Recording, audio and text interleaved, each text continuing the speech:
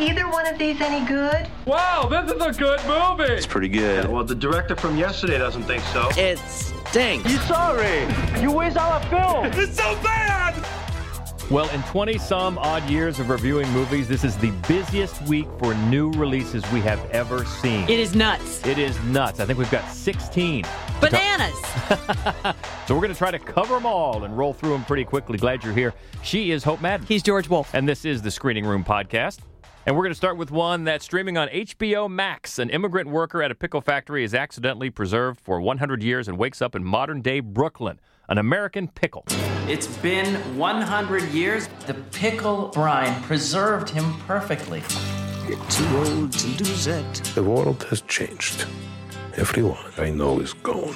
We were able to track down a great-grandson. Green Bob. This is nuts. Walk past the cafe that you don't need when you live to. Your parents, where are they? They passed away. It was a car crash. He will tell me everything of their deaths, how their bodies died, their faces as the life left. We will bond over our pain.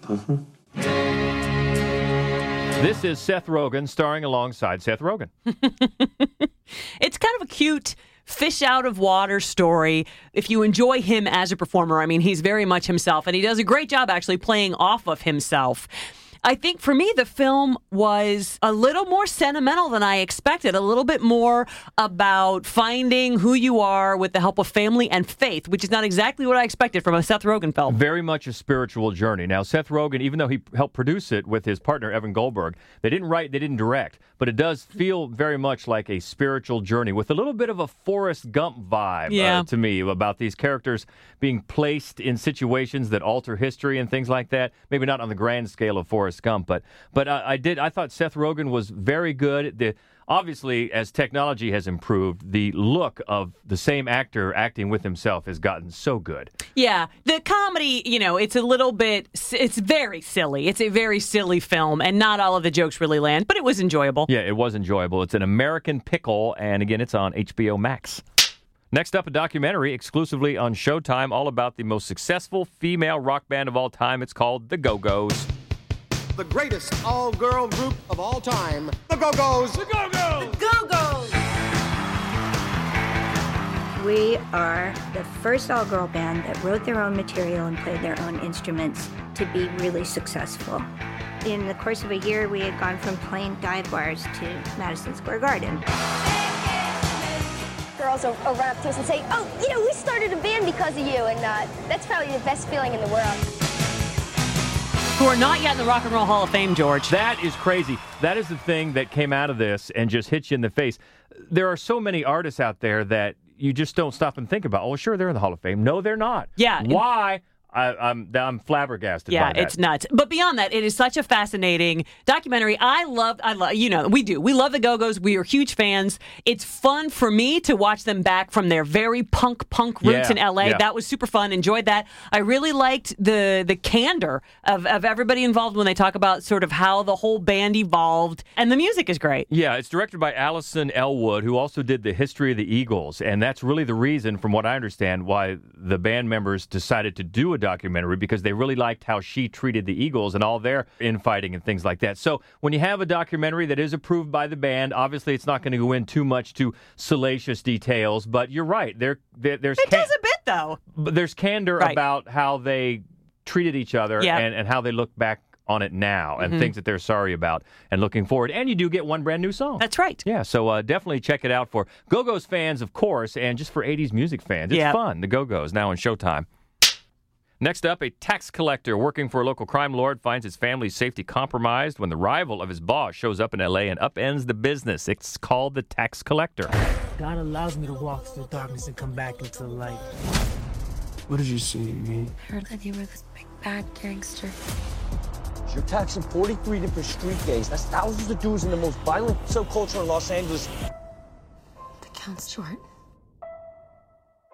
Who are you? I'm the future, and you the past. Took my kids, man. I'll ride with you till the wheels fall off. You're bad. You ain't that bad, all right? Open your mouth. Okay. He'll splatter your brains out. I don't want that. I do. I want that.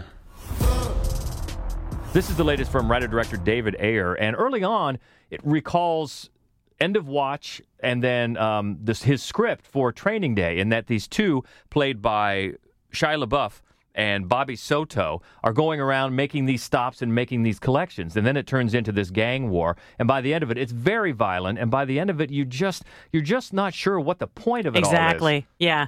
There really doesn't seem to be a point other than just a lot of graphic violence. And of course, the film has come under fire itself because Shia LaBeouf's character is what they're saying is a brown face, right? That he's playing a Mexican-American, and he's clearly not, and he's sort of taking on these exaggerated characteristics. Now, David Ayers is a white man who grew up in this environment, and so he's saying that that's not what he intended this character to be, but it still feels like an ugly caricature. Yeah, it doesn't come through in the movie. It really doesn't. And LaBeouf is, of course, characteristically intense. Yeah. And so it comes off at best as intense appropriation. But you may have heard that LaBeouf got this. His character's name is Creeper, and he got this full chest tattoo, for real, that says Creeper.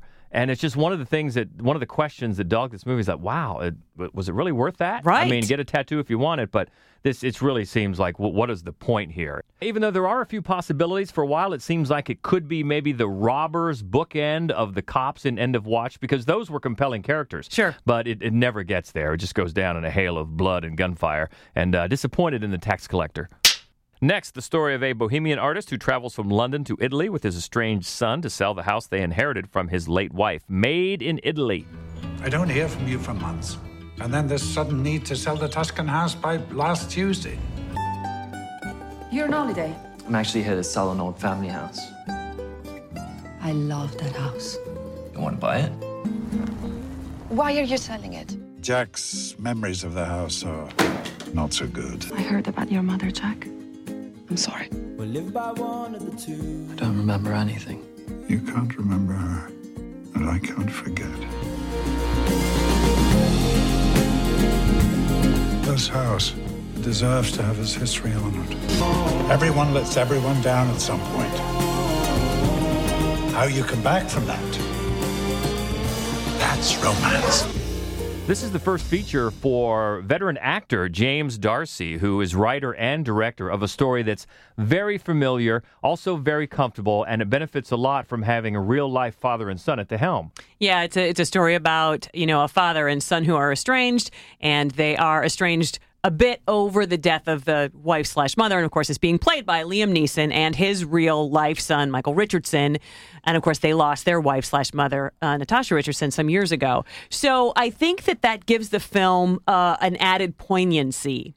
Yeah, and the metaphor is obvious. They're working on the house, the villa, as they're working on their relationship, and then you get the construction montages, and they go into town for meals, and they meet some ladies, and you know exactly where it's going, but it looks fantastic, picturesque. Of course, when I say Italian and villa, you know it's going to look great. Right. And it does. Just very comfortable, very safe. Not really funny. It's amusing. And other than one really cartoonishly misplaced couple that stops by to look at the house, who are just very overtly rich and portrayed as caricatures, most of the humor, though, while not laugh out loud funny, is charming. So it's safe and comfortable. And if that's what you're looking for, that's what you're going to get with Made in Italy.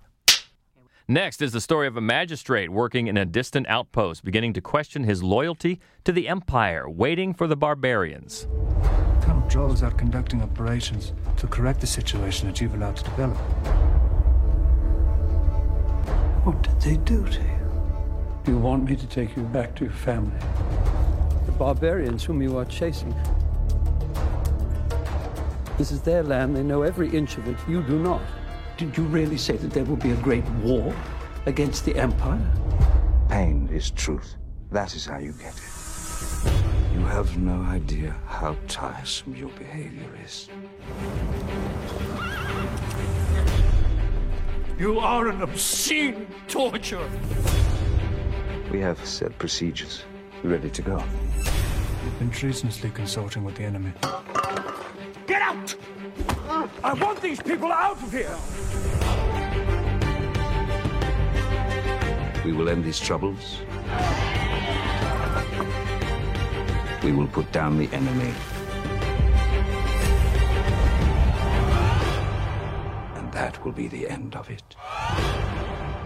This is the first film adaptation for a 40-year-old novel, and the script is actually adapted by the author of the novel, J.M. Coetzee. This is from the filmmaker Ciro Guerra, who did Birds of Passage and Embrace of the Serpent. He has such an eye for just visual glory. This really looks fantastic, and it benefits from the lead, the magistrate played by Mark Rylance, and his two adversaries, Johnny Depp and Robert Pattinson, in smaller roles, but they all are great. And yes, the landscape's incredible. The metaphor of colonialism and creeping fascism, very obvious. In fact, too obvious in some cases. But when this movie works in some of the quieter moments, it really works well. And again, it looks, even from moving from wide vistas to intimate interior, almost still lifes, it looks great. It's set in a very ambiguous time and place, so it doesn't really get specific enough to really hit you in the gut like you're hoping that it would. But it does work in small doses, in small spots, and it benefits from 3 great performances. Waiting for the Barbarians. Let's do a comedy next. Following the launch of her new novel, 30-something writer Kate is invited to speak at her alma mater by her former professor. After accepting the invitation, she finds herself deeply enmeshed in the lives of a group of college students. I used to go here. Guess where I am? Where? In Carbondale. Welcome back, right? David Kirkpatrick brought me down to do a reading. Oh, thank you. Thank you. Kate was in my very first class ever as a professor. How's your book doing? Not as good as I would have hoped. Hey. Oh, hi. I used to live here. Seriously? We're having a party. You should come. I used to dance in this room like 15 years ago. I was in kindergarten 15 years ago. Life is not like school, all right? It's all like possibility for you. Are you coming back? I like the way you open this in the written review, whereas if you've ever driven past your old campus apartment and you just kind of felt the need to knock on the door, what would happen? Yeah, of course. And we live in a big college town of Columbus, Ohio, so maybe that works more for us than other people. But yeah, you're intrigued by that, but then you think, oh, really? No, you keep walking. Well, this time she doesn't. And Kate, the main character, is played by Jillian Jacobs from the TV show Community. She's fantastic. She just does a fantastic job realizing, the writer-director, Chris Ray, realizing what she's trying to do with this, which is basically, it gets nutty. Yes, it gets a little sitcom-y, but it's also very smart and charming in the way it just shows a series of indignities as you're accepting adulthood. Right. And the holes that are punctured in the illusion of aging while hip. And so there are some funny scenarios, and even if they might be a little bit outlandish, I still had a real good time with I Used to Go Here, and especially with Jillian Jacobs' performance, and someone we love and support. Jermaine Clement plays the professor that invites her back. So really a good recommendation for I Used to Go Here.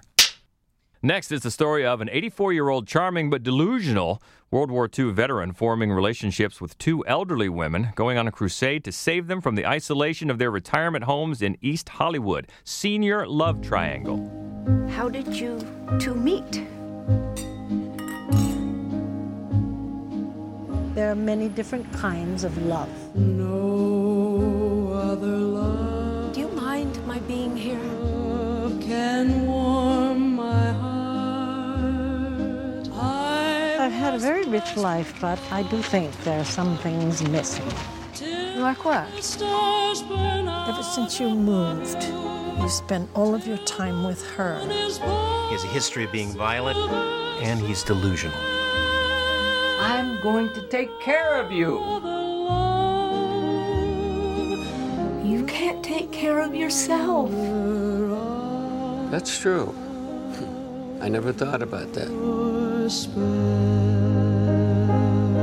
This is my biggest recommendation of all 16 films this week. I cannot tell you how much I love this movie. It felt like a minor miracle to me watching it. And it's interesting because I think the story itself, if it had been, say 20-something, beautiful 20-something addicts in Hollywood, right. It's a film that would seem like a gritty indie drama with some touches of poignance.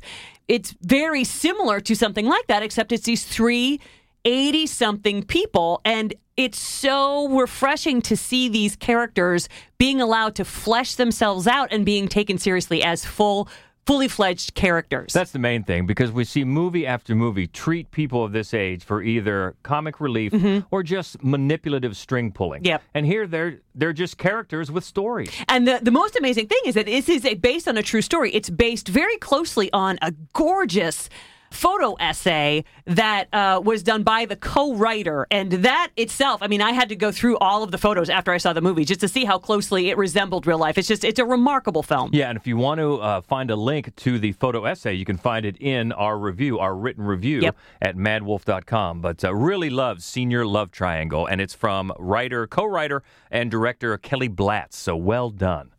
Next up, the story of an arrogant art critic hired to steal a rare painting from one of the most enigmatic painters of all time. He becomes consumed by his own greed and insecurity as the operation spins out of control. It's the burnt orange heresy. No critic has spoken to this guy in over 50 years. Jerome Debney. It's an honor, Mr. Debney. You could be running a major museum soon. And why would you do this for me? I'd value a Debney, James.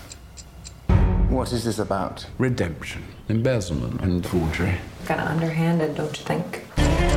Most people, they're not what you'd expect. You know, don't you? I won't. Truth. Truth. Come on. Mick Jagger. Mick Jagger has it's actually one of his biggest roles in probably 20 years in the movies, outside of a couple of uncredited cameos. But yeah, he's got a smaller but important role here. This is an adaptation of a novel. Writer Scott Smith does the adaptation, and the director is Giuseppe Capontondi. And it is interesting. It's all very seductive, and it's wealth and it's art. And the art critic is played by Klaus Bang. From Square, which is also, God. He was an art dealer. Yeah, but God, we love the Square. And he's got a new fling, mysterious new fling, played by Elizabeth Debicki. Hooray for tall girls. Yeah, she's almost 6'3". And Mick Jagger is not. And and then the painter that they're trying to find, this reclusive master, is played by Donald Sutherland. So it really sucks you in. It sets the hook very well, I think. Toward the end, it maybe loses its consistency, loses a little bit of its believability, but the final shot is great, and it really has a lot to say, not only about art, but about critiquing, which caught my eye, and about making it and faking it, and fraud, and really the delusion sometimes of what you're entitled to with your privilege. And so I found it worthwhile. It's the Burnt Orange Heresy. I don't think this one is streaming just yet, but it is popping up in theaters around the country, including in Columbus, Ohio, Studio 35. It's crazy. You can go to a theater and see a movie. You can. Got a foreign film next. A grieving widower moves to the country where a chance encounter rekindles memories from his past. Out stealing horses. Något i mig förändrar sig. Jag undrar hur länge den här förändringen varit på väg. This is another one based on a novel by Per Pettersson. And the writer-director here that adapts it is Hans Peter Moland. And he has done a lot of Norwegian films. And just last year, he did his first English-language film, which was an adaptation of his own film. And it starred Liam Neeson. It was called Cold Pursuit. Mm-hmm. And so it's interesting that he goes from his first sort of Hollywood-type movie right back to a very Norwegian film, just enmeshed in the history of the country and the snow, and then also flashbacks to this beautiful, beautiful countryside. It is an absolutely stunning film to look at and to listen to. All of the technical aspects of this movie are amazing. And the story is really poignant. It's about, the summer that everything changes. The performances are all quite lovely. Stellan Skarsgård is in the lead, yeah. Yeah, and he is the widower who is flashing back, and he does a great job. So it's, I think it's a little bit hokey in that structure with the flashback that doesn't always work in a film, but it's very much worth the effort. It's a beautiful movie. Let's go back to comedy. After her partner breaks up with her on her 39th birthday, Gabby tackles her fears of loneliness as well as preconceptions of what it means for a woman to be single. It's Spinster. You're 29? Yeah. Why the lie? Eventually we'd have to tell one another the truth, right? By then we'd already be madly in love. You can stay if you want. I gotta work in the morning. Finding love isn't magic, it's hard work. What if you do that hard work and still don't find someone? I want to offer you an opportunity to spend a little more time with your niece. What do you like to do? I could teach you how to knit if you'd like that. You can choose any color. This is my new used dog, Trudy. Oh, Trudy. Make yourself at home. I don't want to talk about men. And now talk about getting older. Honestly, it's just living longer. Why is that something to complain about? Cheers, girl. So this is sort of a rom-com antidote, is what this is. And it works mainly because Chelsea Peretti, who stars as Gabby, she's so comfortable in this character, who's pretty unlikable, to be honest with you. But she's, all right. Yeah, she's cynical, but she's very, very funny. A lot of the situations feel a bit sitcom-esque, and the movie stumbles a little bit with that. It feels like too much just episodic as opposed to like one sort of smooth narrative, but Peretti is great. Yeah, and you may know her from Brooklyn Nine-Nine. I think she's got a recurring role on that and some other show. I think she's married to Jordan Peele. She is indeed. So this is a really big lead role for her, and the writer Jennifer Dale and the director Andrea Dorfman. And I think that's a good way to describe it, an anti-rom-com. Yeah. Next is a documentary based on a video interview conducted by journalist Sylvia Bizio with writer Charles Bukowski in his house in San Pedro, California. It's called You Never Had It, an evening with Bukowski. Good writing can expose anything at any level. I'd say 75% of what I write is good, and 40% of what I write is excellent. 10% of what I write is immortal, and 25% of what I write is crap. Does that add up right? In your time, if you're too well accepted, you're not doing a good job. You should always be a little bit ahead of your time. When your critics agree with you, when your readers agree with you, you're not quite there. I think any creator should be at least 100 years ahead. Well, I think they had us at Bukowski. Yes, they did. For my money, Charles Bukowski is the greatest American poet. And if that's how you feel, you're going to enjoy this film. It's short. It's shot in 1981. It was never aired. Yeah, less than an hour. It was never aired, so it's all stuff you haven't seen before. But she doesn't uncover very much. She doesn't learn a lot of new things, probably because, just like him, she sits there and drinks wine all night. But if you've ever just wanted to sit in his living room and watch while people drink too much wine and smoke too many cigarettes and start saying stupid things, that's a thing. For true fans, it is just an ideal situation, and we loved it. Yeah, the journalist is who you're talking about, but actually the film was put together by Matteo Bogart. But if you're a fan, sort of goes back to the Go-Gos thing. If you're a fan, you cannot miss it. Yes. You never had it. All right, if you're saying, what about the horror movies? We hear you. How about this? Amy thinks she's dying tomorrow, and it's contagious. She dies tomorrow. What is going on? There is no tomorrow for me. All right, listen, Amy, I'm really freaking out right now. I feel like you put this idea of dying in my head. Can you just call me back? She could be right. What? Something really bad is gonna happen. I'm ready. She did this. I'm not ready. This is from writer-director Amy Seimetz, and it's a trippy, weird, sort of apocalyptic film. It's very deliberately paced and dreamlike and really enthralling. And it's got this great supporting turn from Jane Addams, who I always love.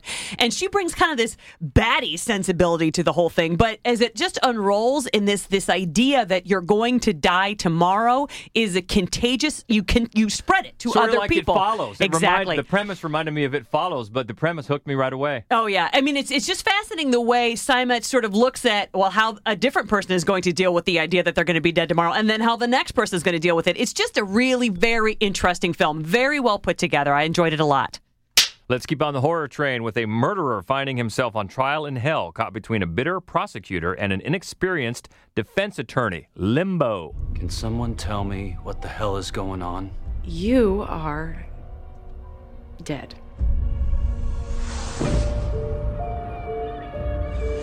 So where am I now, then? Limbo. It's a neutral place between heaven and hell. There is no way that this lowlife's getting into heaven whilst I'm stuck here. You smell that? That's the smell of victory.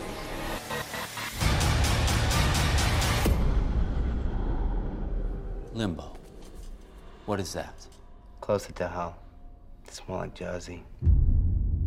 This is from writer-director Mark Young, who has a way with making the most of what is clearly a very small budget. He's done it a number of times, recently with Feral, which was a pretty good Cabin in the Woods story, and it co-starred Lou Temple, who you'll know his face. Well, he's the guy that drives the truck in Unstoppable. Yes. Exactly. He's got that face. He's got that face. So you know his face, and he's the soul that they're determining where he goes. And James Purefoy shows up as Satan. Jump to conclusions. Yes, jump to conclusions from Office Space. I'm sorry, that's what we call him. His name is Richard Reel. Yeah, I mean, there are just so many faces that pop in and out of this, basically just a single decrepit-looking office where they're determining the fate of this man's soul. I don't think the circular logic is quite as clever as Young thinks it is, but it's a pretty fun, campy film. Yeah, and that's Limbo. And one more horror film this week. It's a new take on the Latin American ghost story of the Weeping Woman. This is La Llorona.